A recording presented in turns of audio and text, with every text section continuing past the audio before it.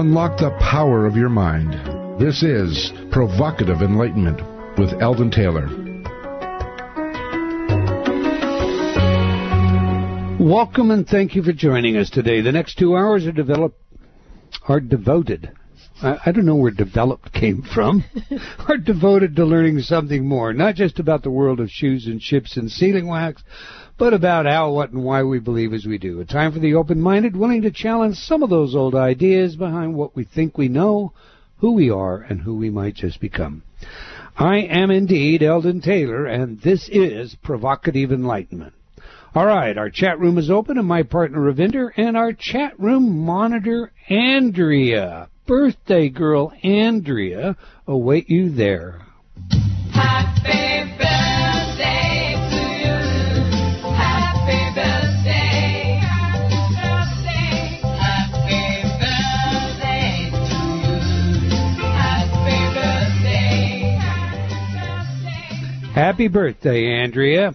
Actually, her birthday was yesterday, but since the radio show is today, we're going to take advantage of it to wish her happy birthday.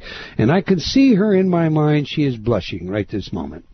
You can log on by going to provocativeenlightenment.com/chat. We do have a terrific chat room with some great folks that join us. So, Ravinder, tell us all about it, please. Yes, we have a lovely chat room, and, the conversations in there are getting deeper and deeper. I'm learning stuff every time, or I have a chance to think through thoughts and ideas. I think that's the biggest value to it right this moment. So, yeah, we have some really enlightening conversations there, and we'd like you to join us too. That is at provocativeenlightenment.com/chat. You do have some really interesting conversations. I go back every week and read your chat room and your chat log, and you have some great contributions that come from those dialogues.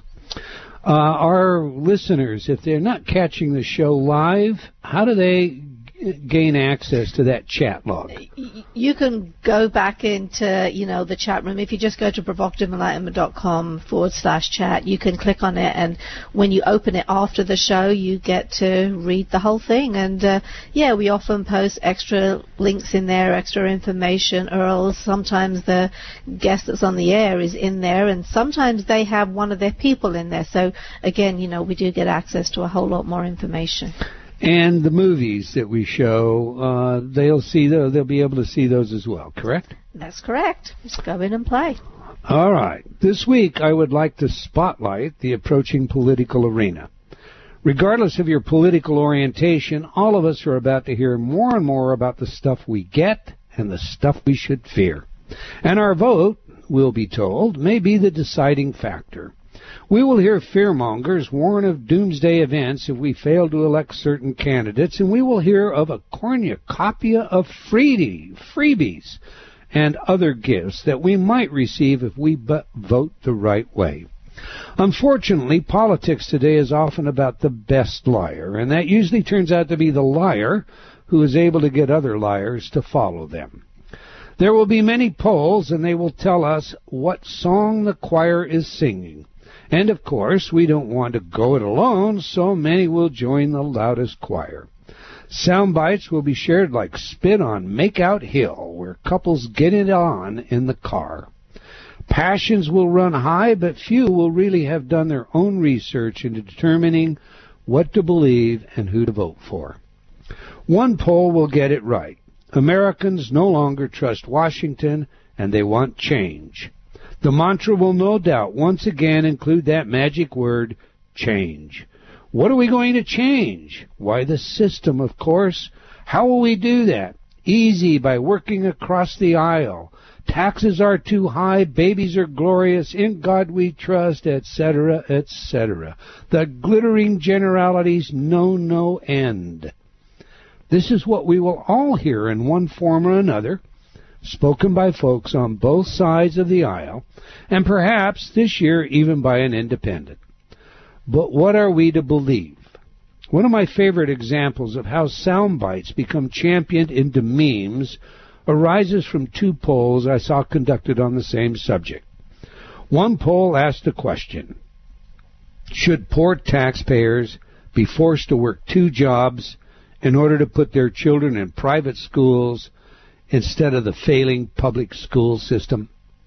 The other poll put the question this way: should poor taxpayers be forced to pay for rich kids to attend private schools? Clearly the polls are both biased, and the verbiage is their method of persuasion. So of course not. Poor parents should not have to work 2 jobs. And of course not. Poor parents should not have to pay for rich kids. The issue was one of school vouchers. And if you're like most, you probably did not Google school vouchers or visit your library to learn where the money comes from, how they affect public education, who uses them, where in the world they are used, and what results have been derived from their use, etc., etc. In other words, the soundbite you were exposed to made the decision for you. How sad. The ruling elite have made many statements in the past that insist that the public in a democracy are just too damn dumb to trust with any real power, including who becomes their elected officials. Who are these elite? Whenever I use this term, I'm referring to the money. Follow the money and you will find who's doing the real ruling. This last week I read a new study that stated in the title, quote, "Caveman instincts may favor deep-voiced politicians," close quote. This article rested on my desk and finally prompted this spotlight. In my new book, Gotcha, The Subordination of Free Will, the many ways we are primed unconsciously to make our choices are fleshed out in over 400 pages. I know these methods, and so do they. The elite have spent billions of dollars learning how to plumb your unconscious so that you will make a decision thinking all along that it's yours, when indeed it's exactly what they want. Don't be taken in this election cycle. Please pay attention, become aware, get involved, know the issues, if only to research all of the claims. For if you don't, well, in that process you have surrendered your freedoms and become their pawn. Your thoughts on this one, Ravinder? You know, when I read your book, Gotcha, as I said before, you know, the information can sound depressing, but I found it really empowering, and you're totally correct. Right now, with the election season coming in, you know, the information in Gotcha goes way, way beyond politics. But right now, you can pay closer attention, and you can question as to why they're doing something. You know, one of the things, actually there's 2 bits specifically that you have in Gotcha that just got my attention. There is the work that was done that showed if you have a bottle of hand sanitizer on the table, people will vote more Republican. So if you're at an event... You mean more conservative? More conservative, sorry, yes. Right. And conservative because what? Hand sanitizer It's signals clean. what? Danger. Germs. You know, beware. And that tends to say what to us? I need to be conservative. Exactly. So, yeah, you have some of that. And there was this other piece that actually talked about how the tables or the podiums are set out would also influence you. And, you know, all of these actually the politician that wins tends to have done all his homework when it comes to all of these tools and techniques that will just tweak you a little bit. So when you see something, when something appeals to you, think again and just double check that you're not being manipulated. Well, social psychologists have a major role in politics nowadays, you know, because, well, in the last election, Barack Obama assembled what is called by psychologists a elite team. An elite team. The dream team, that's correct, of social psychologists who are aware of all of these things, and they literally scripted his verbiage. And that of his canvas people. Every single word had to be repeated exactly as they had it. So it does become a very important issue. We need to know what these things are, because by being aware, we have at least the opportunity to evaluate them for what they are. That's true. And in this whole process, you have the ability to start on the path of discovering who you really are and not just continue to allow yourself to be puppeted.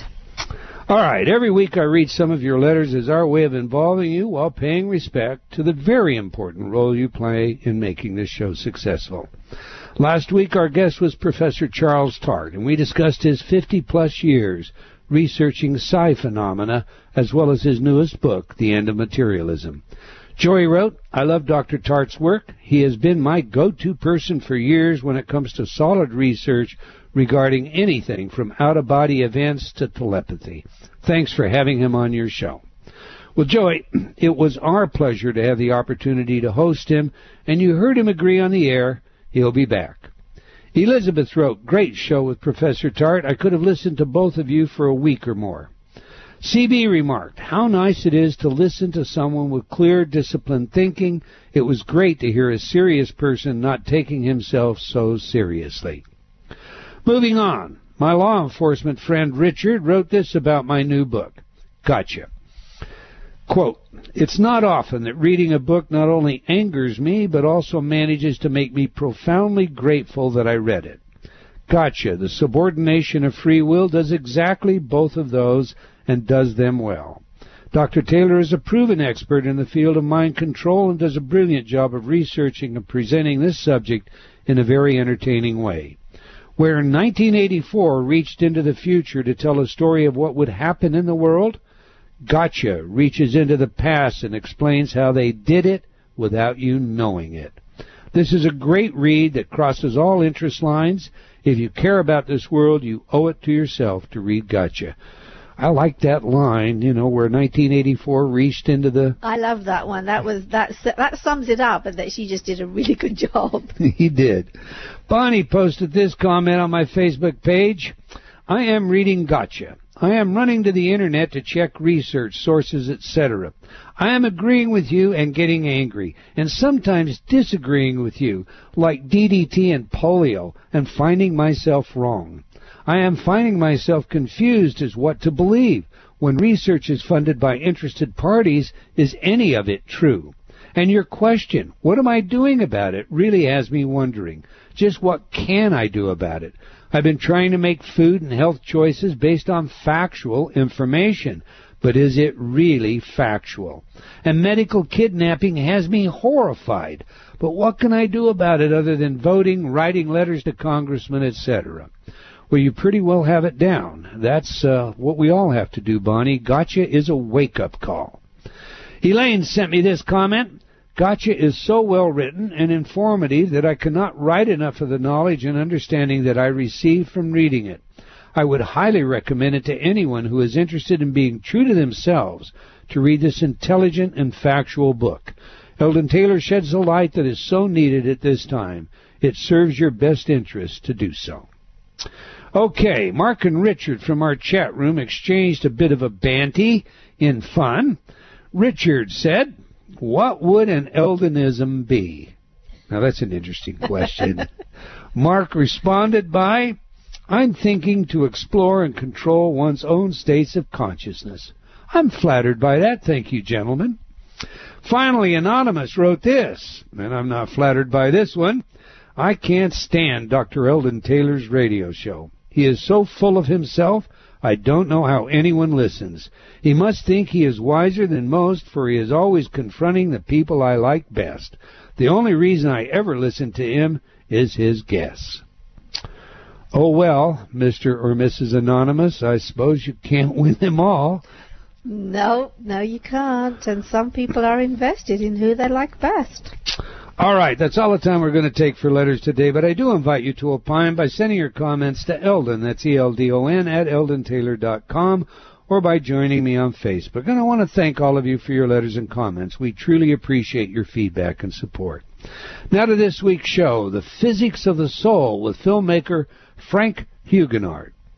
Quoting his copy, Frank Huguenard is a scientist, a spiritual anthropologist, a humanitarian, and a documentary filmmaker. His life took a dramatic turn 15 years ago when 4 years prior to anyone ever hearing about either Skype or YouTube, he invented a product that did both. Instead of accolades, he was fired for it by management, who thought it was a useless idea and a waste of company resources.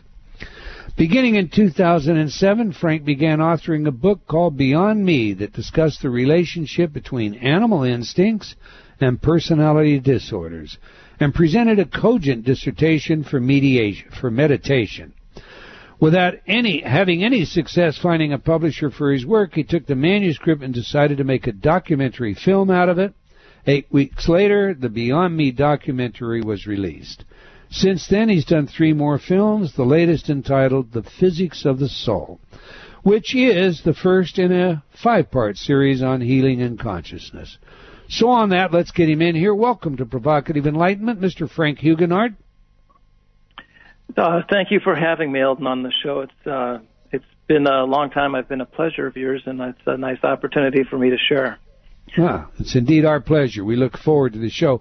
You follow the show, so you know right out of the chute I'm going to ask you to share 3 things with us, 3 things that we think are important to get qualified right in the beginning. Who is the messenger? What is the message? And, of course, how do we use it? So to that end, if we can, Frank, please tell us about your life as a young person. What did you want to be when you grew up? Did you have visions of being a filmmaker? What was your childhood like? And, how did it forge who you are today? To be honest, some of this is a little difficult for me to talk about. Some of it's a little embarrassing, but I feel like, there's 3 different kinds of people. There's unintelligent people who don't learn from their mistakes, and there's smart people who do learn from their mistakes, but it's the wise person who learns from others' mistakes. So if people can listen to the show and possibly learn something from my mistakes, that's a great thing. I grew up in a really dysfunctional home in Indiana, 8 kids, and a lot of violence and alcoholism and things like that, without really a really good sense of self-identity. So I don't know if I really grew up with that many dreams and aspirations per se. And I went off to Silicon Valley after I graduated from Purdue. And I was always a pretty good software engineer. I was really good. I was kind of sort of a wizard. And, my career culminated 15 years ago by inventing what at the time was my seminal work. And, life just kept handing me, lemonade time and time again. And so it was always a wonder to me, how is it that some people in life are very successful and other people, who, even though they might be innately talented, aren't successful at all? So that's really what I've been looking into for the last 15 years or so. That's interesting. You graduated from Purdue. What was your degree in, Frank? The degree was in computer science. Computer science. So I had been doing software since 1978. And your invention, was that, did it remain yours, or did it belong to the company that fired you? It belonged to them. And to be honest with you, Alden, it was sort of a toy. After I left that company, I invented something far greater in sense of scope and scale and magnitude, something that I labeled universal telecommunications. And this is well before smartphones. In fact, a lot of the features on the smartphone, like on an iPhone, I invented a few years before the iPhone existed. Like, had I patented my technology for doing voice recognition on a handset, Apple would have had to purchase the patent off me because their version of Siri used the same technology I developed. Visual voicemail, which is another thing on iPhones I invented. Currently, there's no possible way to send, like if you wanted to send me a voicemail, there's no way to do it. Like if you look at how email works and there's send and receive and forward and send to a group and reply all, that whole paradigm in voice and email simply doesn't exist right now. I would have to know your phone number. I'd have to call, hope you don't answer, listen to your greeting, leave you a voice message. But 13 years ago, I invented a universal voicemail system. So all that stuff was much more exciting to me than the product that I invented. But I think it really just goes back to what I was saying, that how is it that some people can have all this talent and not be successful with it, whereas others don't. Maybe they're not even as talented, that they seem to go through life, effortlessly. So that's really what's most interesting to me. Well, did you think about patenting it and not because of funding, or you just never thought about patenting, or you just didn't hold your inventions in a high enough appreciation or even your self-esteem that you didn't think they were worth anything? I mean, what happened there? So I got a prototype built. I was doing, I did start a company called MediaWare Technologies where we were building the service out.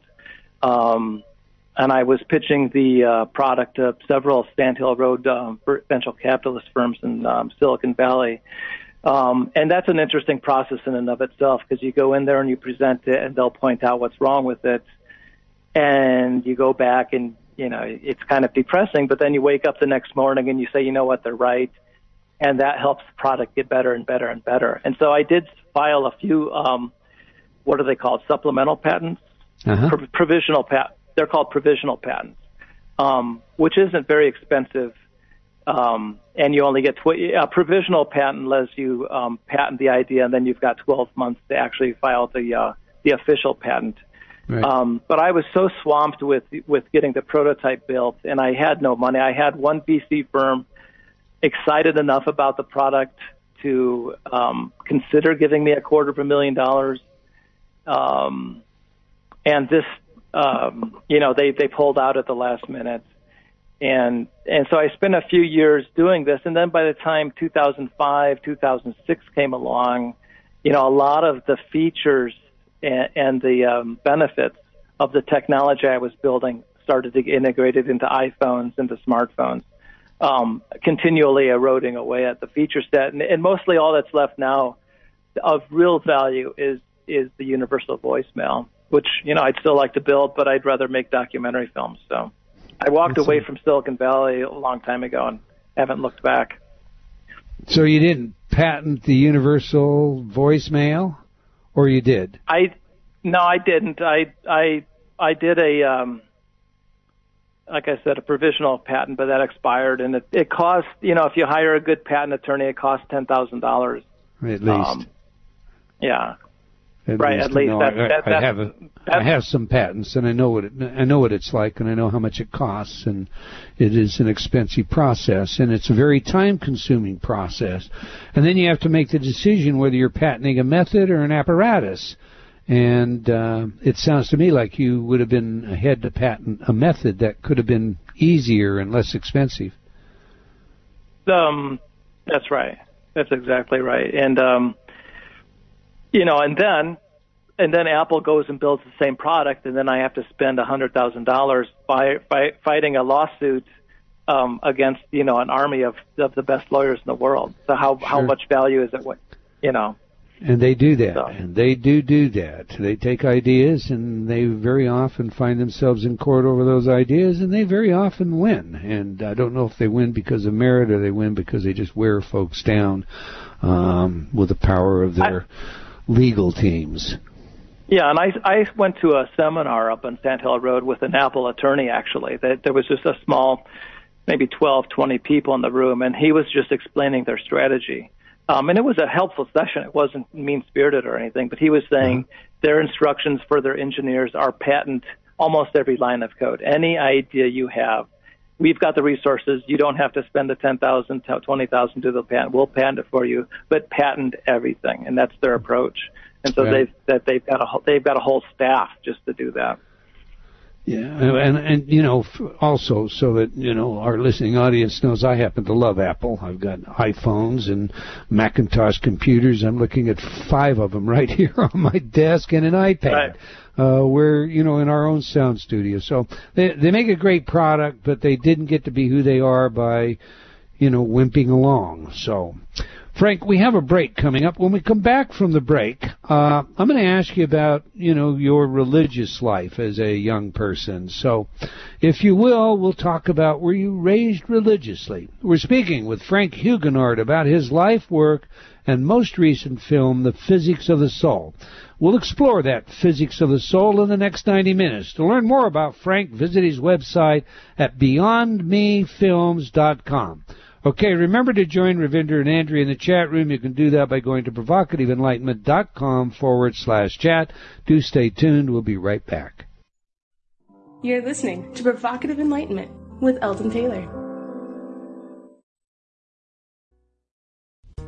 A silent battle has been raging for the territory of your mind.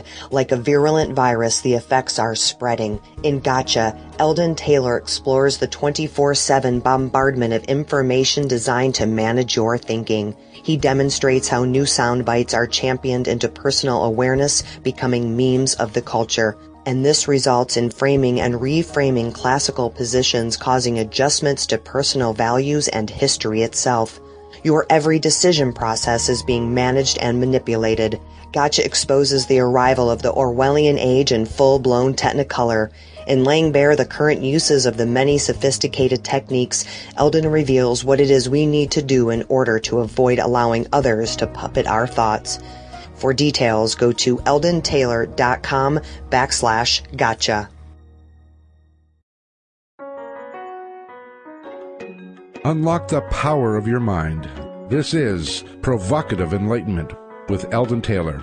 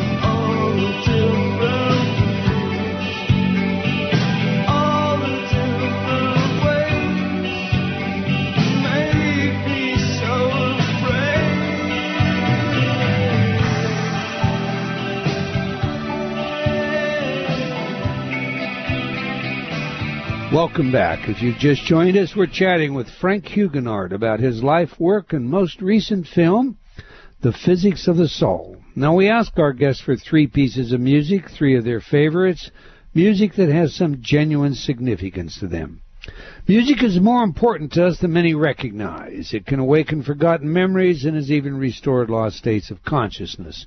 Indeed, music psychology is a field of research with practical relevance for many areas, including investigations of human aptitude, intelligence, creativity, personality, and social behavior. In fact, according to 2 recent studies, music could potentially be used as an intervention to help people with epilepsy, and in yet another study, listening to music improves recovery after surgery. So it's a very important part of our lives. All right, we just played some of The Cure, A Chain of Flowers. Why is this music important to you, Frank, and how does it instruct us about who you are?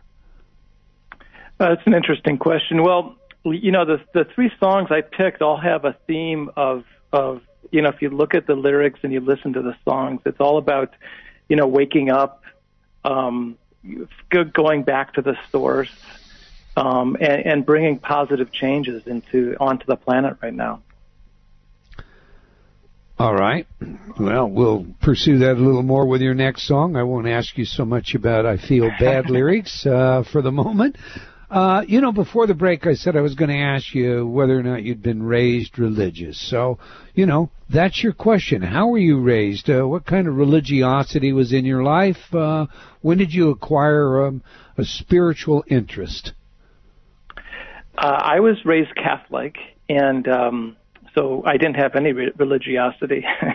If you understand the true derivation, the Latin word for what religious means. But I remember being in the first grade and, 6 years old and being instructed by the nun who was, teaching the class in my parochial school.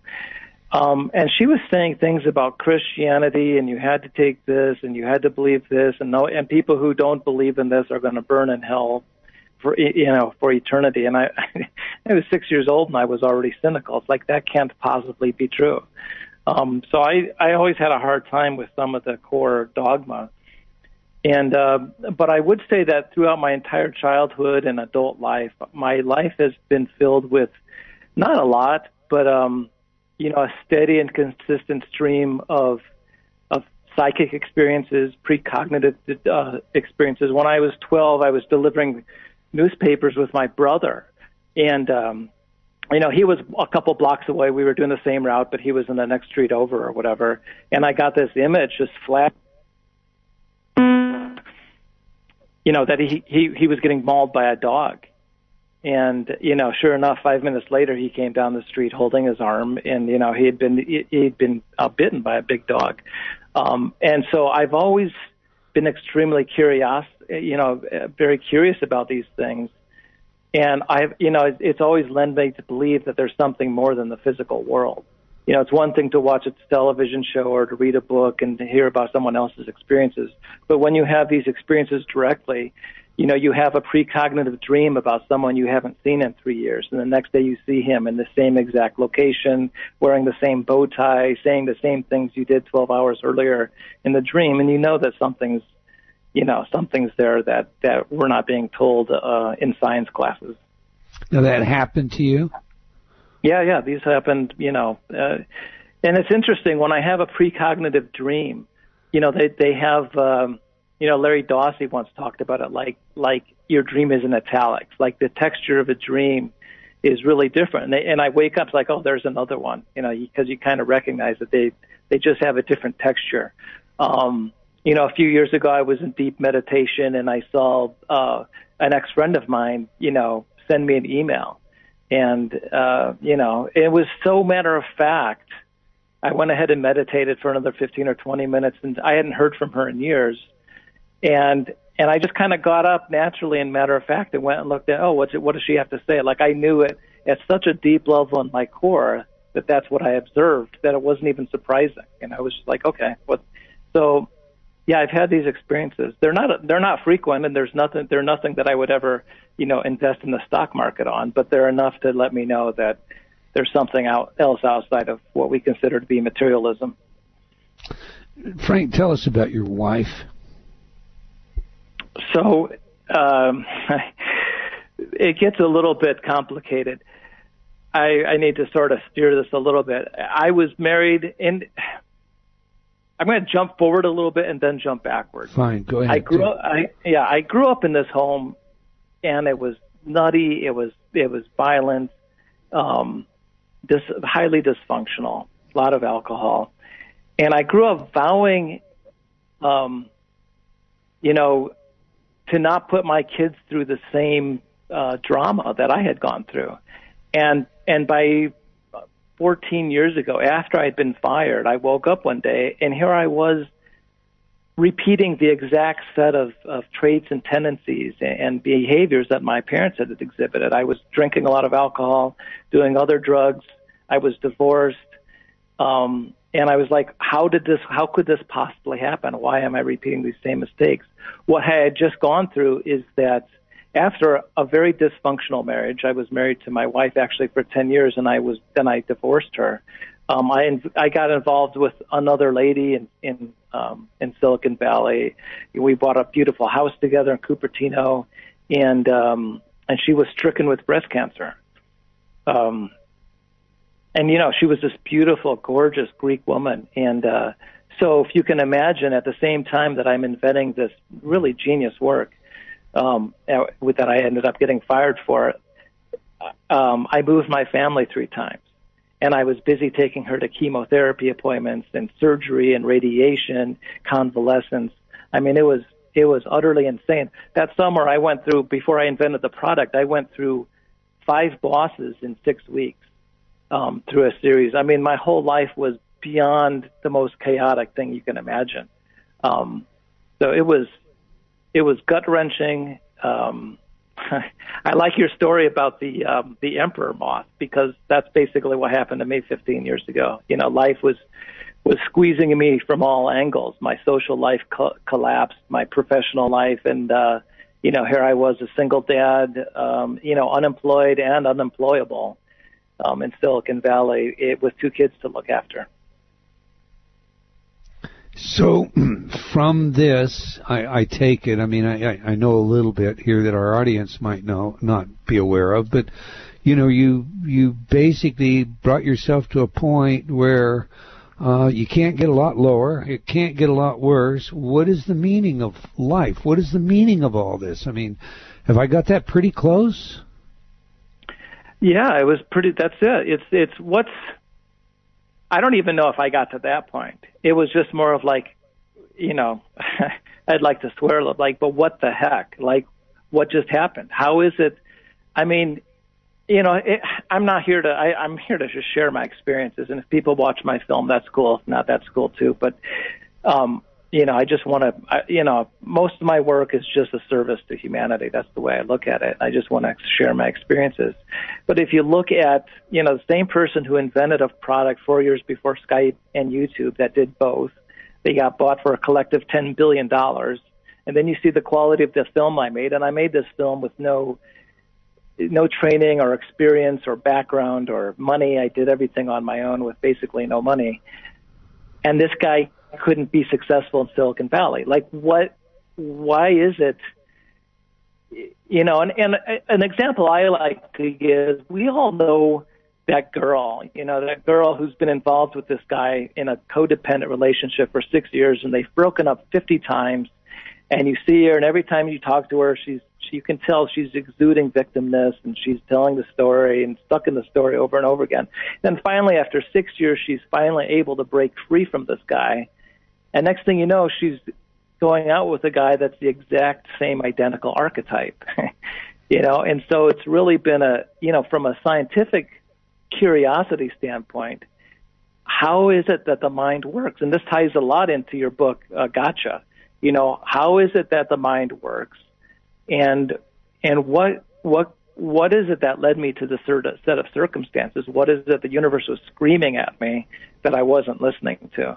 And so I've spent the last 15 years looking at different traditions, reading Upanishads, Vedantic knowledge, looking at Buddhism, looking at not just the Bible, but all the apocryphal texts, all the Gospel of Thomas and the other Gospels that didn't make it into the Bible. taking Vipassana meditation retreats and other types of retreats, really trying to get an in-depth, worldview of how the great traditions around the planet have looked at consciousness. Now, some would interpret your story, Frank, myself included, as the universe had a path for you. And the path had to do with what you're doing today, where you're not meeting as the resistance that you met in Silicon Valley, but maybe, you needed a slap alongside the head to get you turned in that direction to where you're doing what you're doing, and you're doing it for humanity, not for yourself or your ego or money, but for humanity. How do you feel when someone suggests that to you? It sends a chill down my spine because I know you're right. I know that, for example, 6 people that I had approached in my first 3 films, Gary Zukav, Bruce Lipton, Lynn McTaggart, Stuart Hameroff, Larry Dawsey, and William Tiller, who had all either ignored my earlier request or had said, no, thank you, I'm busy, all said yes to this film within the first week of me starting it.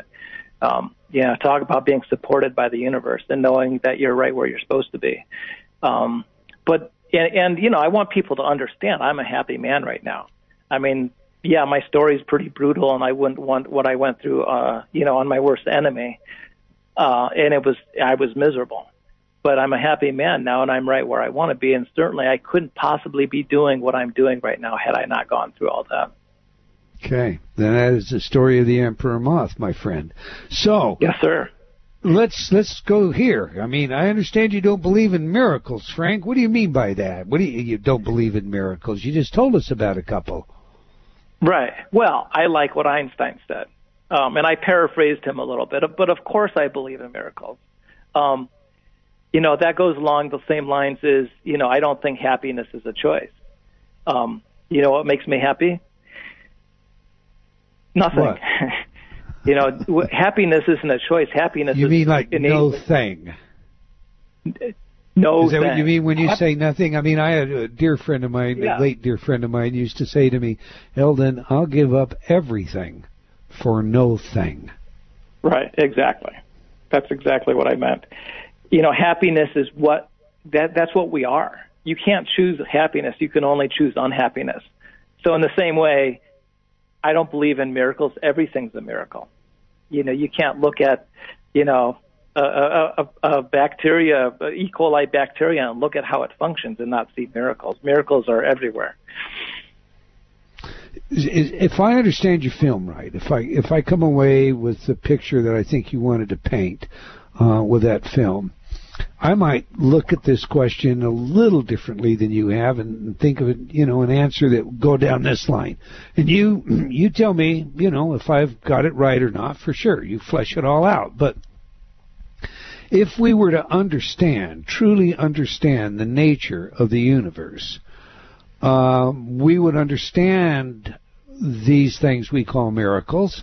They would become a part of our understanding as we understand natural laws today. In other words, there wouldn't be anything supernatural. There would just be these, as Mitchell says, great differences between what we understand and what we've yet to learn. Yeah, I would say you hit the nail on the head. I mean, that's a pretty good interpretation of what I've put forward. I think that's a really nice way of saying it. And this, I started off, by the way, it was a year ago Sunday I started this. It was August 16th, 2014. I had this crazy idea to do another film. I don't think in the history of documentary films, in the first 3 weeks, any documentary film went as far as this film went. And before I knew it, and I went out and started interviewing, I've driven 25,000 miles since then. I drove out to Oregon and California. I went up to New England 3 times. I've interviewed almost 50 people. Before I knew it, I rapidly realized that this was more than one film. To really try to tackle the whole idea of, science doesn't understand how you heal from a paper cut, and I really wanted to tackle the bigger picture. If someone's giving you, and Larry Dawsey points this out, if someone's praying for you and they don't even know you're praying, and they have a healing response triggered, then something's happening biophysiologically. It's not just, it's not just woo-woo, and it may be beyond the purview of what science can look at today, but it's certainly something that needs to be looked at because it's happening, and it's happening in thousands and thousands of cases. So, yeah, basically what you said is exactly right. We should try to understand this and create a model for understanding this and not treating it as a supernatural phenomena anymore. Tough question for you, Frank. Do you consider yourself a spiritually accomplished person? I guess that depends on what you mean by accomplished. I would say this, that, 15 years ago, my life was really horrible. And so at some point, I really dug into, I give up, a bit of surrender, actually a whole lot of surrender, and really started doing, not just meditation, but yoga. And I think probably most of your audience knows this already, but yoga is more than just doing postures or what's known as asanas. That yoga is actually an 8-pronged, sort of a lifestyle that includes meditation, and it doesn't include the 10 Commandments, but that sort of kind of ideal of living a moralistic lifestyle and different precepts. And so by 2003, I really started meditating daily. And by 2007, I started to experience, and I don't think this is mindfulness meditation. It's actually what I think would be closest related to as Buddhist, or the kind of meditation that Buddha taught. In any event, by 2007, I started to have these experiences daily where in meditation, I'd be meditating for 2, 3, sometimes 4 hours at a time of pure divine love. I mean, I don't know how else to, when you get to that state, it's a futile attempt to express the unexpressible. Right. But still you want to do it. So I was having these experiences all summer that were just, I just were like, oh my gosh, what is this? Huey Lewis used to have this song, I Need a New Drug. It was like, oh, that's what it is. There's no side effects. And so the first thing I did when you do that is you want to just go tell people. It's like, oh my God, there's this fourth state of consciousness that's innate, that's our birthright, and basically nobody really has experienced it since birth. I mean, I think a lot of people when they're 6 months old, 12 months old experience samadhi, but most grown-ups, especially here in the West, are unfamiliar with it. So I penned a manuscript called Beyond Me that, had a lot of the ideas that ultimately came out in the film. And like you said, I couldn't find a publisher. So in 2010, I just decided to turn it into a film. And I used it turns out, at least for me, that doing a documentary film is a lot like writing software, at least the video editing process. So I took my background in software development and made a documentary film. Okay, now you're a scientist and a spiritual, metaphysical scientist. I'll just put it that way. Do you keep your physical, scientific attitude ever there, questioning your spiritual inquiries? I mean, do you balance those two? Absolutely, constantly. I'm a very skeptical person, but a skeptic, on one end of the scale, you have believers, people who are very gullible. And at the other end, you've got very cynical people who are very closed-minded. And you can't be a scientist at either end of that spectrum. Or in my mind, you can't be a religious person and be at either end of the spectrum. You have to be open-minded, but with an eye towards, constantly questioning and being in a state of wonder. So that's really my approach. And so I combine, the science. We've got all kinds of science looking at how mindfulness meditation can change the structure of the brain after 8 weeks. And we have, the ability to do these kinds of studies looking at fMRI and that kind of level of science. But I also think when you go and you look at Upanishads and then you look at, you go talk to a kahuna master and then you go talk to a Jesuit priest and you talk to, a Tibetan monk, and you just start to distill out all the different concepts and the philosophies and the traditions, and then resynthesize that into sort of a new model, or a model that fits your own worldview, that itself is a form of science. You know, that's what anthropology is. That's sort of the soft sciences of psychology. So I take both of those, and then you combine that with, you know, the world of quantum mechanics, and you get validation there. And so the whole approach to me is extremely scientific.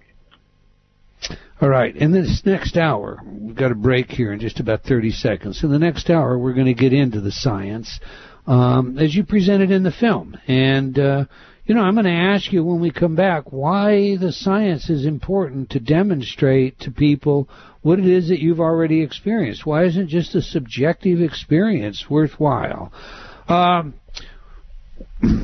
If you would like to know more about Frank Huguenard and his most recent film, The Physics of the Soul, visit his website at BeyondMeFilms.com. Now, we have a video for you during the break featuring our guest. You can watch it by simply joining the chat room. Go to ProvocativeEnlightenment.com/chat. We'll be right back. You're listening to Provocative Enlightenment with Eldon Taylor. Do you feel like you've become lost in a funhouse, only seeing the reflection of yourself, past, future, and present, but unable to find the real you? I invite you to step through the doorway and onto a pathway leading to understanding of your mind, your choices, and the influences that surround you. Read Eldon Taylor's New York Times best-selling book, Choices and Illusions. Now expanded, updated, and revised, it will provide you with real-life examples of how you can break free of your current perceptions and begin your journey to How High Is Up. Get your copy today from all bookstores or online from Amazon.com or Barnes & Noble. Unlock the power of your mind. This is Provocative Enlightenment with Eldon Taylor.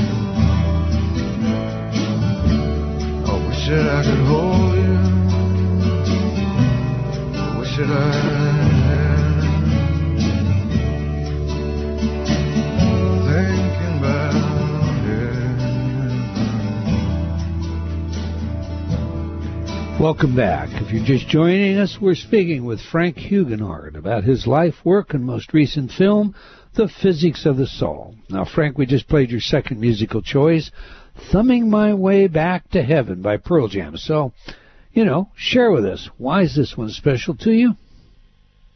This one really, if you think about this song in the context of the prodigal son, the parable that Jesus mentioned, and you can see, this is sort of what I went through. In fact, I wanted to develop a a guided meditation called the Prodigal Son Meditation after my experiences in 2007, because a big part of that was, sort of transcending this fear.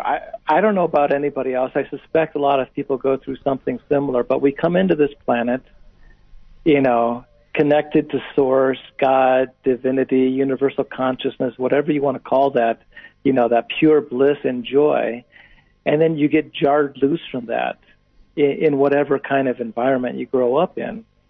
And, certainly in my case, I kind of had a rough landing into this, and you have this, I think most of it's part of the human condition, this profound sense of betrayal and abandonment that we go through, being disconnected from that source. And there's this really, famous quote that I like to use, that when you think the world has turned its back on you, take a look around, and most likely you're the one who's turned your back on the world. And the first lyric of that song is, he's talking about God. At least that's my interpretation of it. Mm-hmm. And it's like, well, I haven't been around since you left so long ago. And it was actually the human who, left that experience, that connection with God, because it got too painful. And a lot of part of my experience in 2007 was sort of facing that fear and that shame of kind of crawling back, hitchhiking back, as it were. Hitchhiking is a good metaphor. Yeah, with my tail between the legs, and depended on help to get there. And realizing when I got there was absolutely nothing to be afraid of, and the fear was just an illusion. Do you really think that we come into the world, Frank, in this blissful state? I mean, if you've been to a newborn area in a hospital, pediatric ward, what you see is often a lot of pain and a lot of fear, and so I'm not so sure that we have such an idyllic stage that we are initially born into. It would seem to me that the whole process seems to be an ejection from a safe area, we call a womb, into a world. You thoughts on that?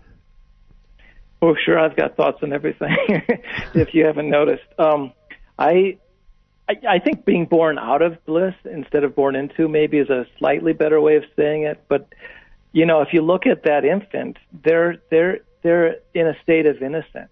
So, yeah, they may be crying and wailing away one second, but the next second, that emotion, whatever that fear or whatever they were experiencing, is completely gone.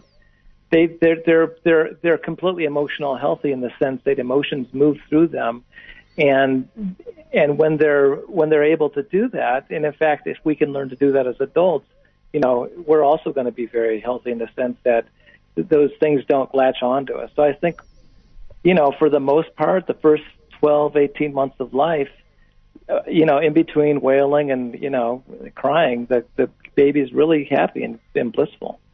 Well, many child psychologists would disagree with you there. You yell in order to get what? Held or fed or dried and then you're happy. So it's almost like you're born into the world with these needs, and the only way you have to satisfy those needs is a dependent, interdependent or codependent method by which, I announce to the world I'm in need. And I do that by yelling and screaming. But I don't know. Hey, that's off the subject. Listen, last week we spoke with Professor. Did you want to add something? Go ahead. I don't want to cut you off.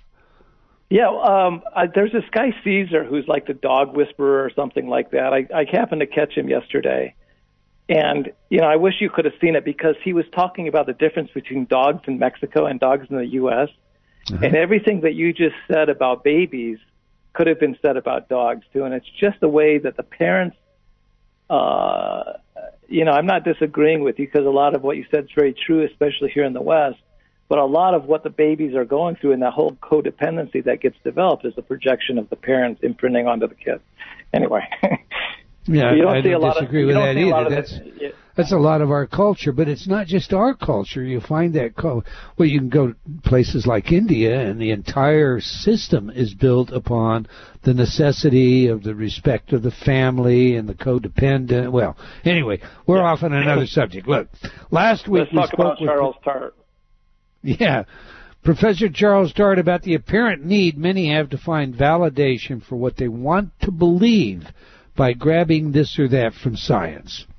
That said, the problem can often be one of, I'm going to pick and choose in a special sort of dissonant way. For example, a believer may argue that remnants of Noah's Ark have been found and dated by science as originating in the proper age to actually be the Ark. However, when you suggest that the same general dating methods have been used to date the Earth as much older than 7,000 years, well, that science is wrong to many. So my question to you, Frank, what did you do to tell both sides of the story in your film, or did you deem that necessary? Can you rephrase that a little, because I'm a little bit lost on Sure. how to respond to that. Yeah, I watched the film, as you know. You sent it to me so that I could see it, and Right. you basically have testimonies.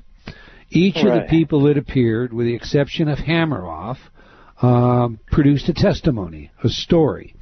Their stories are their interpretations. They're not evidenced by peer-refereed journals. Okay. Right. Again, with the exception of Hammeroff, who's written with Penrose, and that's an entirely different ballgame. We'll get over there in a minute. But when you have someone that champions an idea that they say, whatever it is, let's take Bruce Lipton. When Lipton says the brain of a cell is not the nucleus, it's the membrane, because we can hollow out the nucleus and the cells still carry. That's his interpretation, not supported by the rest of biology, not supported by the rest of science. So my question is simply, I know you're a scientist. I know you're aware when someone is offering you a position or an interpretation that is different than that which is accepted within the paradigm they're challenging. So did you think that it was worthy of bringing opinions that would have opposed these statements from these individuals? Well, my intention was really to, and it's quite a complicated craft by the time you get done with it. I had 100 hours of material that I had to craft into a 90-minute film, and it's an interesting process because you really don't want to go out too far over the limb or over the edge and put stuff out there that's going to discredit the film, and at the same time, you want to put something that's coherent and convincing and logical and clear, so people can see what is being said by these people. And a lot of my approach to all of these people, I think unanimously, I went in with this attitude. I said, look, I don't want to do yet another film on the double slit experiment or random number generators.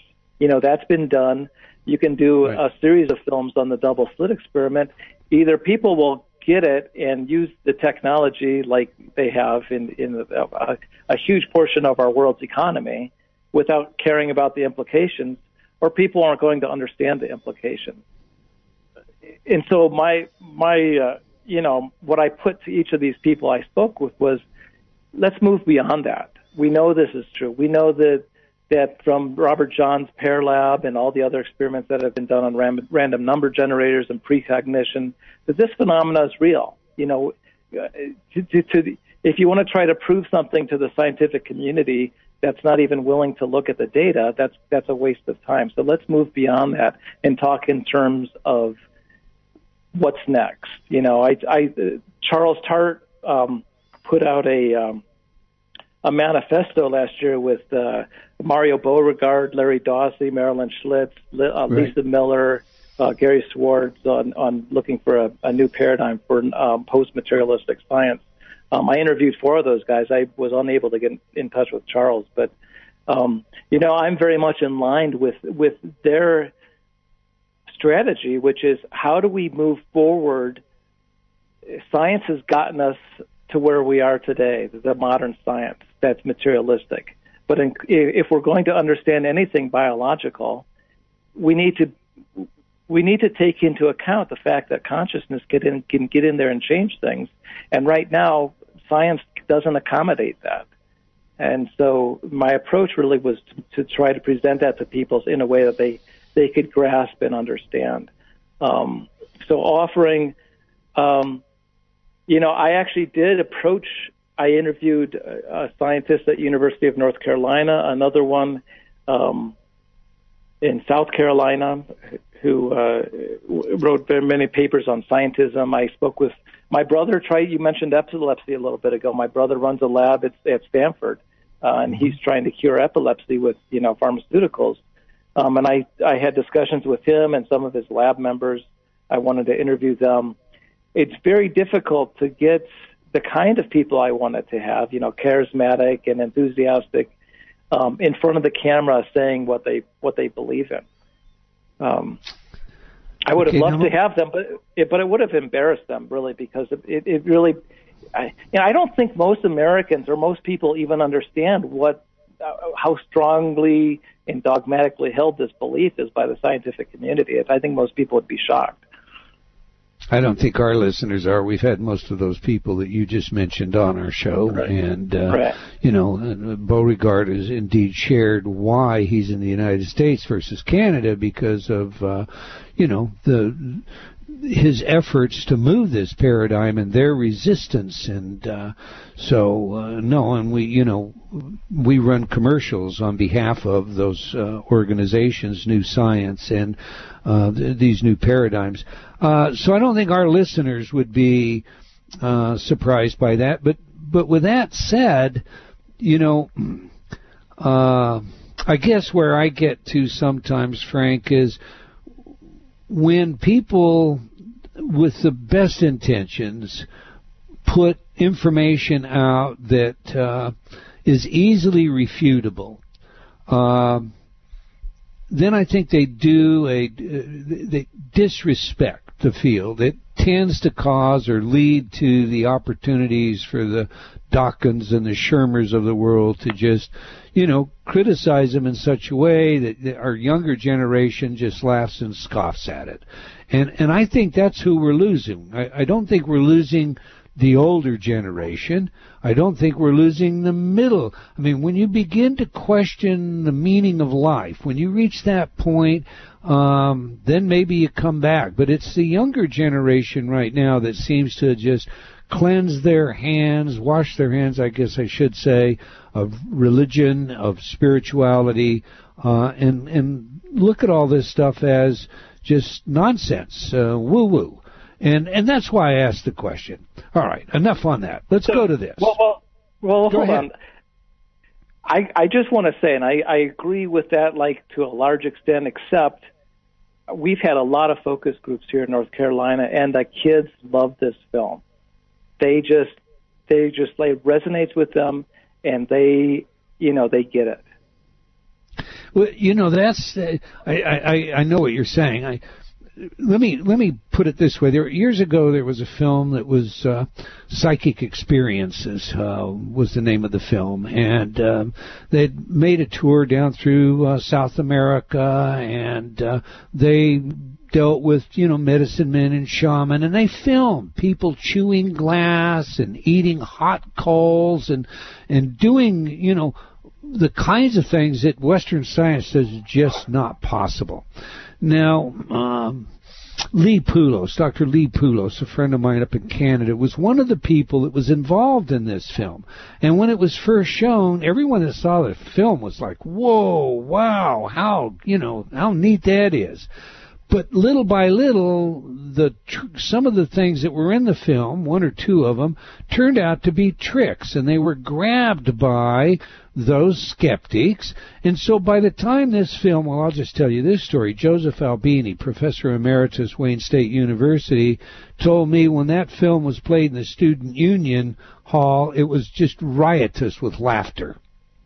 So that's what I mean by you present a film, and we all want this information, but if it has anything in it that, can be picked apart, then that's what the skeptics grab, and you know that.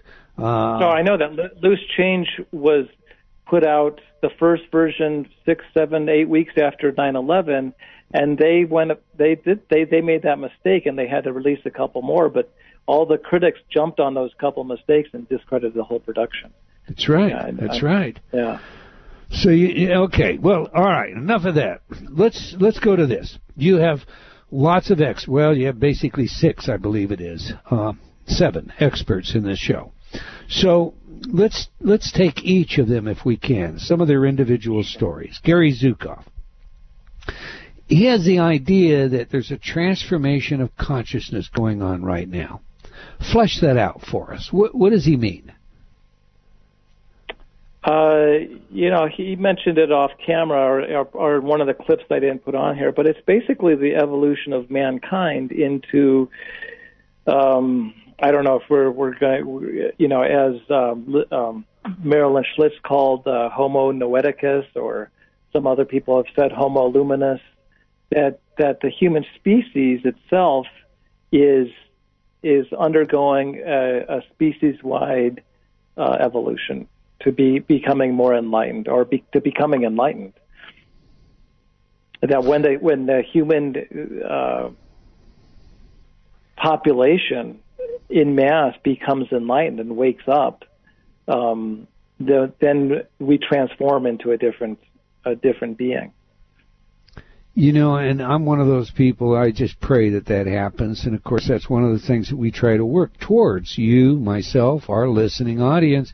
But when you look around the world, Frank, and you see ISIS's beheading yesterday of, prominent archaeologists who preserve, and you see the killing of, people, innocent people by drones, and we see an establishment of a new caliphate with a order that demands that women are owned like cattle. I mean, I guess when I look into the real world, I'm not so sure that I'm seeing the evolution of Homo noeticus. On the other hand, as in your personal life where you had all the trauma before you actually, moved to where you are now, the happy man, do you think that's what's happening in our world? We have to have all this trauma first? It's a global emperor moth situation, Eldon. I mean, if you look at globally, I mean, I got to tell you, I've never been more optimistic in my life, and I've been through the ringer more than anyone has. But if you look at the situation, and you've got centuries-old and millennia-old belief systems, and these archaic old structures, and these,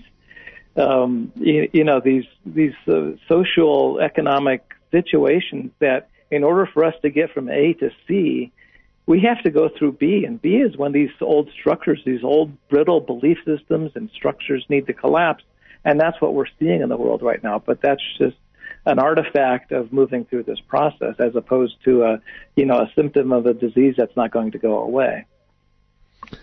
I hope you're right. I genuinely hope you're right. All right, you discuss in your film the act of healing at a distance, and some of the research showing folks can be aided by this sort of prayer, even when they're unaware that it's taking place. Please unpack that for us. Share some of the research. Well, I mean, Larry Dawsey is really, and Marilyn, of course, they've done extensive research on this, and my, a lot of people have asked, they want more anecdotal data, and I can do 20 more documentary films on this topic. It's really, you can put just about anything, any wisdom-based tradition underneath healing in some form or other. So I actually can't answer you specifically because really what I want to get to in the 5, I can back up a little bit and talk about the series itself. What I really want to present in the next few films is how these things, presenting a model for how these things might work. Like you said before, how can we look at this and not look for a supernatural explanation to explain away how these healings happen? But there's been dozens of books written. Most of the stories are anecdotal, although Larry Dossey certainly has written a lot of books. Be Careful What You Pray For is one of them, where he goes into detail about a lot of the studies that have been made that measure statistically significant results in having people pray for people, even without their knowledge about it, and having immediate results. Yeah, Larry's been on the show before. Yeah, and there was another one. I don't know if it was Eric Pearl. It could have been Eric. I interviewed him, but he didn't make the final cut. The energy healer. Yeah, Eric Pearl, the energy healer. Okay. Right. Yeah, he was referring to this. This is an amazing study, and I wish I had the documentation ahead of me to present. And like I said, I'd love to do nothing more than make these films the rest of my life. But somebody wanted to refute this, and this happens a lot in this field where people are skeptics and cynics, and they go in and they start doing the test themselves. But there was a hospital in Israel where they were doing this study, and they wanted to look at sepsis, some sort of disease that people had there, and whether or not. So they did the whole double-blind control group where one group of people didn't get any treatment, and the other group of people did get treatment. And he actually showed statistically significant results that the people that got prayed for improved quicker, they got out of the hospital quicker, and they lived healthier lives for the next 5 lives. The most amazing part about this experiment is that the prayer was done 8 years after the people were in the hospital. That is amazing. All right, yeah. We have another break. When we come back, Frank, I'm going to ask you to discuss a little bit about Stuart and his findings. So we'll talk about Stuart Hameroff and the film when we come back. We're glad you tuned in today. We know you have many choices, and we're grateful you chose to join us. We love your feedback, so please join me on Facebook and or drop me an email at Eldon, that's ELDON, at EldonTaylor.com. I love sharing your letters and comments, even the ones that tell me I'm out to lunch on the show. So that's a great way for you to participate. We'll be right back following this short break. You're listening to Provocative Enlightenment with Eldon Taylor.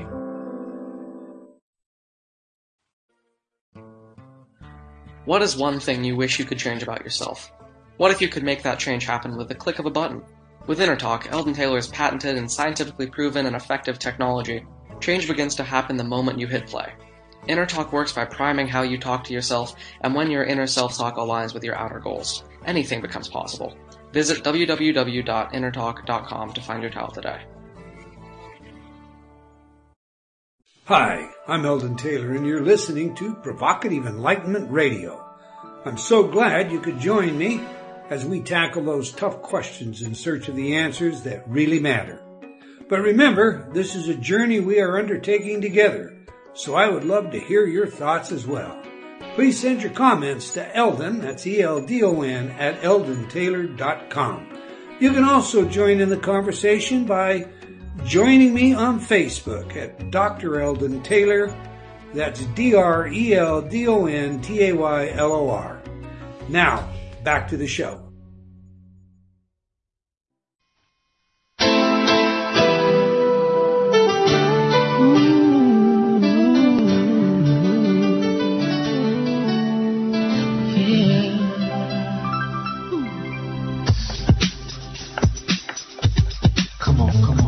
Changes. Wake up in the morning and I ask myself, is life worth living? Should I blast myself? I'm tired of being born, even worse, I'm black. My stomach hurts, so I'm looking for a purse to snatch. Cops give a damn about a need, bro. Pull a trigger, kill a nigga, he's a heat, bro. Get it back to the kids who the hell care. One less hungry mouth on the welfare. First ship them, don't let them deal with brothers. Give them guns, step back, watch them kill each other. It's time to fight back, that's what Huey said. 2 shots in the dark, now Huey's dead. I got love for my brothers, but we can never go nowhere unless we share with each other. We gotta start making changes. Learn to see me as a brother.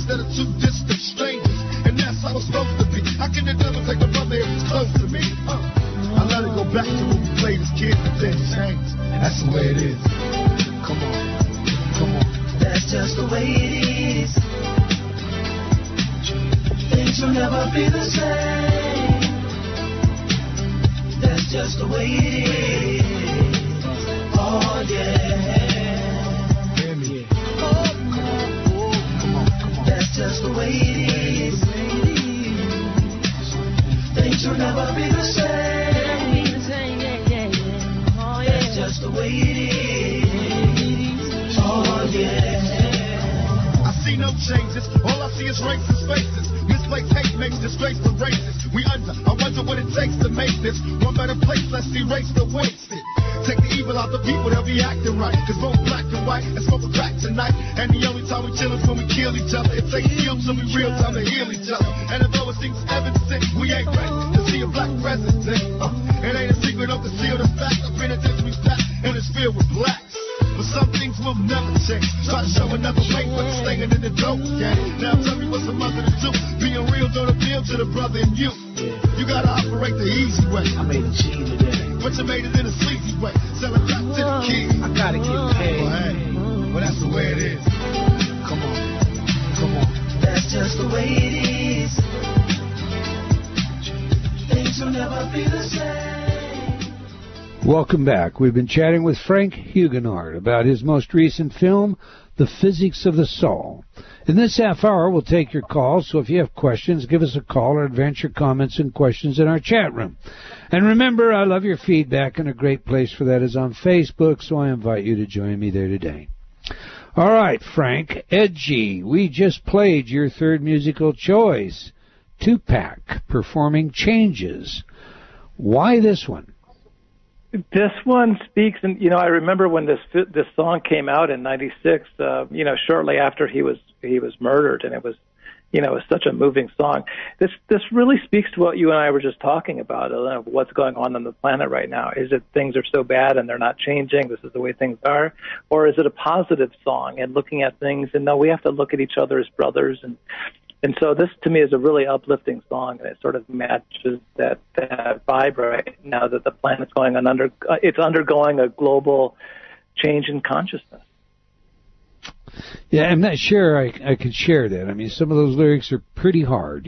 Cop shoots a Negro, and he's a hero. I guess my experience in law enforcement says, that maligns law enforcement. And, law enforcement makes mistakes, but I think right now, especially, we're just way over the top in jumping down the throat of law enforcement as always being wrong and paying very little attention to the nature of the perpetrator, especially if color's involved. No doubt. Can't argue with that one bit. All right. Well, we'll leave that there. Let's go to, in fact, let me sort of set a stage here, because I'm not sure our audience is really familiar with Dr. Stuart Hameroff. He's been on the show. We've hosted him here before. But his hypothesis, that's what I want to discuss. His hypothesis regarding his discovery of quantum vibrations in microtubules, if you will, in the brain, inside the brain. Indeed, the theory is called ORC, O-R-C-H, for Orchestrated Objective Reduction. And it appears to interfere and produce the much slower EEG beat frequencies that we're familiar with. Now, I believe this is some of the most compelling evidence available for non-local mind today, for, if you will, what he and Penrose together have called a quantum mind. Please share this theory with our audience, or at least your interpretation of its meaning. Well, I had an interesting time interviewing Stuart, and he's he's obviously extraordinarily bright, and he knows his science very well. But half of the biomass on the planet doesn't have microtubules. And yet his entire theory centers around the fact that microtubules are basically the biotransceiver that takes the subtle energy field or consciousness and interprets it and receives and transmits it into biology and much more intensely in the human brain, which has apparently more microtubules per neuron than other cells in the body. So I found that every question I asked him, he was fairly fixated on trying to take a worldview that was outside of his interpretation and trying to squeeze it, into something that really didn't fit, to be honest. I did take him through the interview, and I got him to say something. You may have noticed in the documentary film where we were talking about the material. Basically consciousness has three different. There's three different theories that show the relationship between consciousness and the material world. There's materialism, panpsychism, and idealism. And Hameroff's been a staunch supporter of panpsychism for a long time. But in the interview, I was able to get him over to idealism, which was it was a pretty amazing moment as I'm interviewing him, and I'm basically biting my lip to not react. I'm like, oh my God, did he just say that? It was pretty amazing. Flesh the differences in those three theories out for our listening audience. Sure, but scientific reductionism or materialism is the common view of scientists, and it's really where science breaks. It's where science is just flat out wrong according to the research. But that theory, materialism, just says that consciousness is a byproduct or an epiphenomena of brain function, and this is what the overwhelming majority, I wonder what the percentage is, 95% of the scientific community believes this to be true. Panpsychism is the idea that consciousness and the material world somehow intermingle and interact with each other to provide us with the experiences we all have. And idealism is the idea that consciousness comes before everything else, that before the universe, before creation, consciousness was there as a primary. This is called the primacy of consciousness, or the idea that consciousness is fundamental to existence and that all of existence is a byproduct or an epiphenomena of consciousness. So when you were through with your interview with Stewart essentially said to you that the primacy of consciousness is the game. Consciousness underlies, the creation of everything. I got that right? He said, he said it in the film. I was talking to him and I was able to lead him. I had done enough research that I was able to lead him further and further down his own theory and talking about basically I think basically it went something like this, where I was asking him about God consciousness or enlightenment. I'd have to go back and look at my notes and maybe review the footage to get exactly what I said. But I just took him down this road of his theory, question after question, to the point where I said, well, look, when you've attained God consciousness, Brahman consciousness, this is what it would look like mathematically. And you can see him in the interview saying, "Well, yeah, I got to admit that looks like idealism." And it was pretty amazing. Anybody who knows Stewart, who sees that in the film, is going to be shocked. Right, that's absolutely right. And what that means, for all intent and purposes, is that the information that's being downloaded through the microtubules that is giving rise to the EEG is a consciousness that arises outside the body. Whether that's an individual consciousness, a collective consciousness, in your view, you see that as a soul consciousness. Is that correct? Yeah, sure. I'm not sure I'd use those words, but yeah, basically that our consciousness, predates. I look at everything as a scientist, so I use things like hypothesis and a working model and a worldview. But my worldview is that there's one consciousness, something within each one of us prevents us from experiencing the remainder of consciousness, at least in our normal waking state. I've had precognitive dreams that I've seen things. People see things under hypnosis or in drugs or in meditation. So in some states of consciousness, we do have access to the bigger consciousness. And so that's sort of a hypothesis. It seems to me that this state of consciousness, of God consciousness, Christ consciousness, whatever you want to call it, is attainable by anybody. A corollary of that is that it has been attained by certain individuals on this planet. Some of these individuals have attempted, either by teaching techniques and practices like Buddha, or through parables and stories like Jesus, and tried to say, well, heaven is like a mustard seed.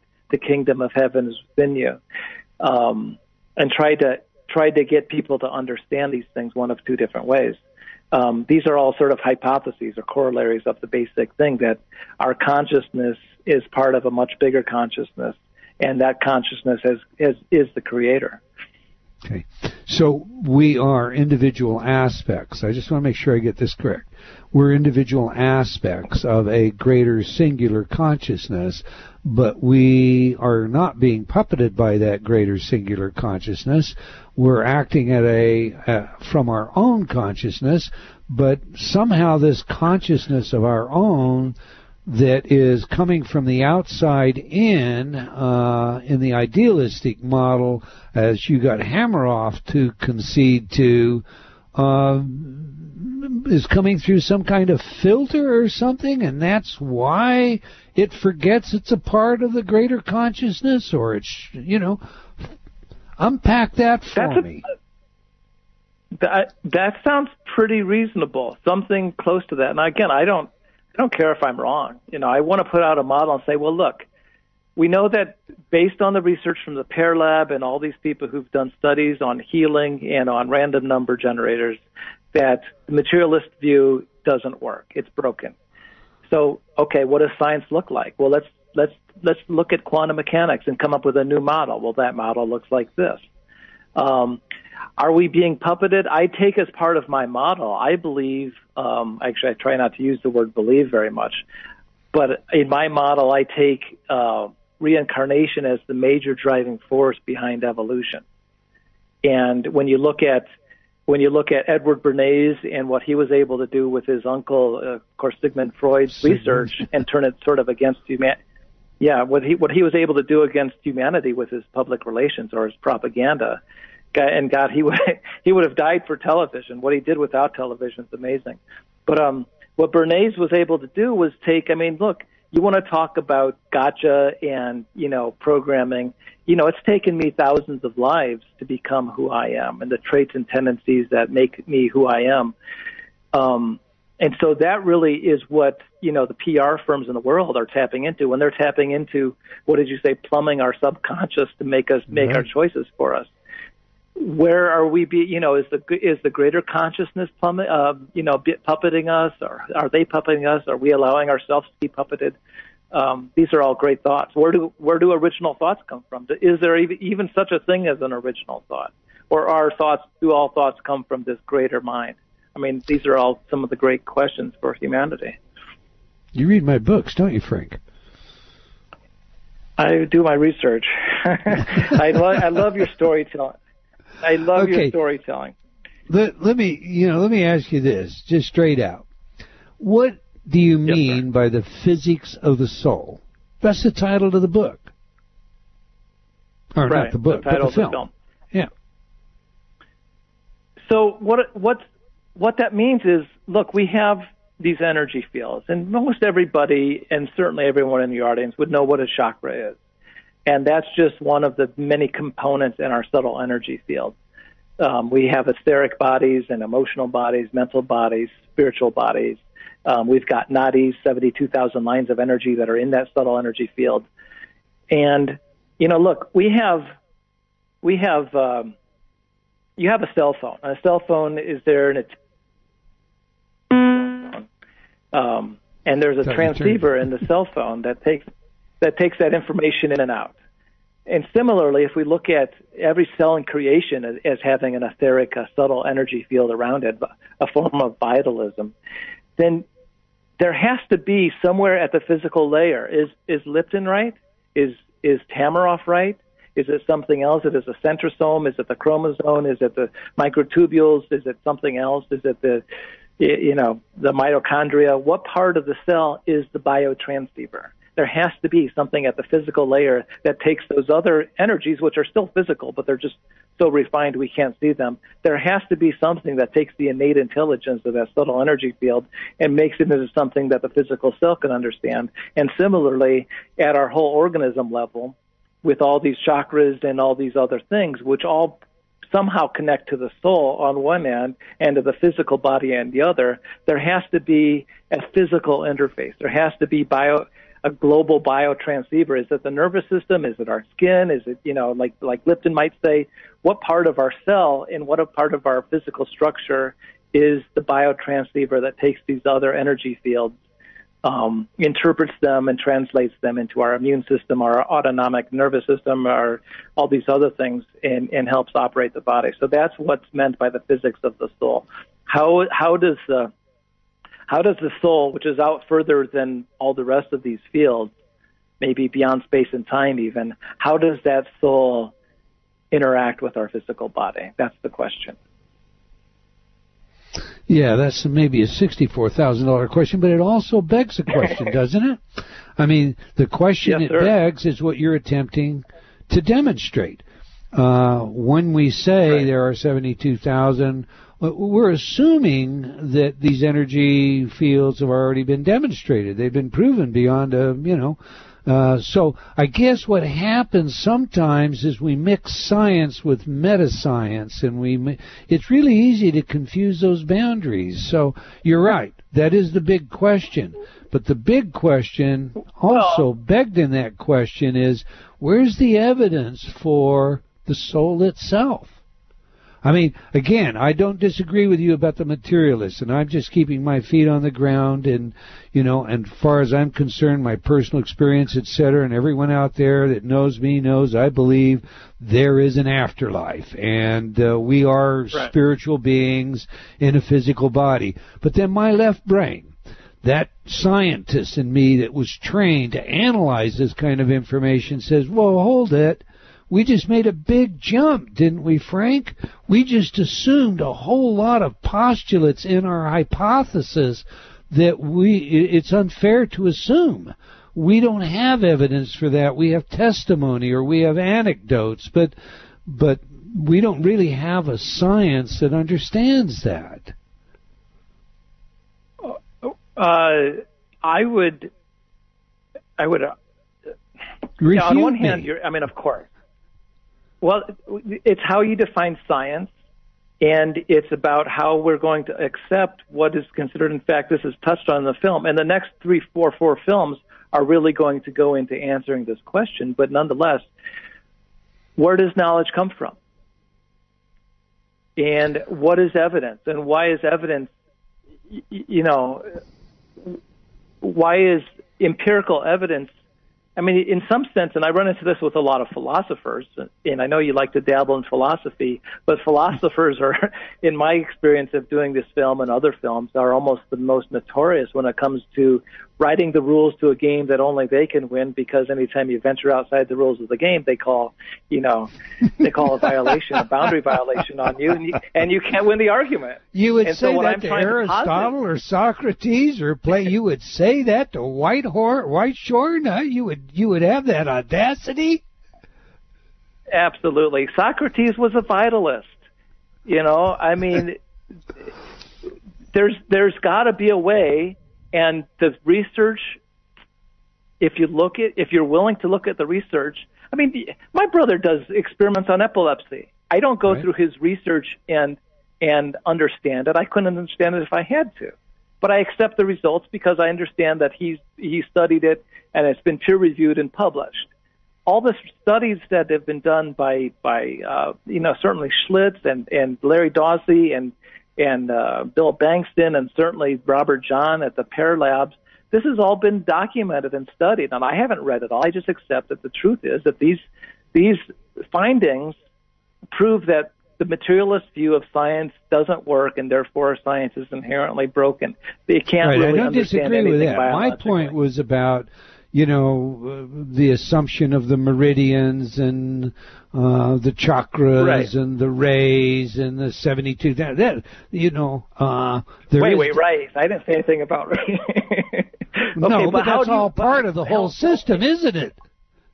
Yeah, absolutely. So the question is, Eldon, how do you take a scientific mind like yours, such as yourself, and apply it anthropologically, looking at all the wisdom texts around the world and distilling out and saying, okay, this is reasonable, and using some of the soft sciences that have been used in psychology and sociology and applying that to distill out information. Now, you're asking me a question. Do you want an answer? How do you do that? The way you're doing it and the way you did it in your film. That's how you do it. You're doing an excellent job at showing the story. So, that's how you do it. But then you need a devil's advocate to draw that out of you, don't you? Well, sure. Absolutely. And that to me is when that bring it on. That's when it gets fun, because I think based on the feedback I've gotten from this film, I've got the other 4 films all already made in my mind. I know what they want to, the next one's going to be spiritual anatomy. What does it look like? There's this expression, Pierre de Chardin, you know this, everybody knows it. We're not humans having a spiritual existence, we're spiritual beings having a human existence. Right. Well, what does that look like? What does a spiritual being even look like? Can we illustrate that? And can we say, okay, here's what that spiritual being and how it interrelates to this physical creature. And then in the film 3, we're going to get into a lot of the different healing modalities, and on and on and on. I can't wait to have the devil's advocates out there and push me up against the rope. That's great. Well, hopefully I haven't been too much of a devil with you, Frank, because I do like your film. And you've been obviously, you know what you're doing, and I am sure our audience knows that too. Listen, we have got 30 seconds. Tell everybody how they can see your film and learn more about you and the other films that you're making. I would like to say go to Beyond Me Films, but most people listening, you will enjoy the film. Will you get so much out of it? I don't know. But, consider getting a gift. You can gift the film, and if you know someone in your life who might get some meaning out of this film or my first 3 films, gift it to them and let people draw their own conclusions. Give the website one more time. It's beyondmefilms.com. All right, and I encourage you all to go to beyondmefilms.com. Frank, I just want to thank you for your work and for your willingness to share it with us. It's been a real pleasure to have you join us today. Yeah, it's been great being on, Eldon. I really appreciate the work that you do. Thank you, sir. Well, we've come to the end of another episode of Provocative Enlightenment. I want to thank our guest once again and all of you for joining us today. I hope you enjoyed our show and will join us again next week, same time and same place. And do tell your friends. Let's have them join us as well. Okay, until next time, wherever you are in the world, remember, believing in yourself always matters. Provocative Enlightenment has been brought to you by Progressive Awareness Research and other sponsors. Provocative Enlightenment is a syndicated show and appears on other networks. For a schedule of show times, visit provocativeenlightenment.com. If you're interested in becoming a sponsor, write to Eldon at eldontaylor.com.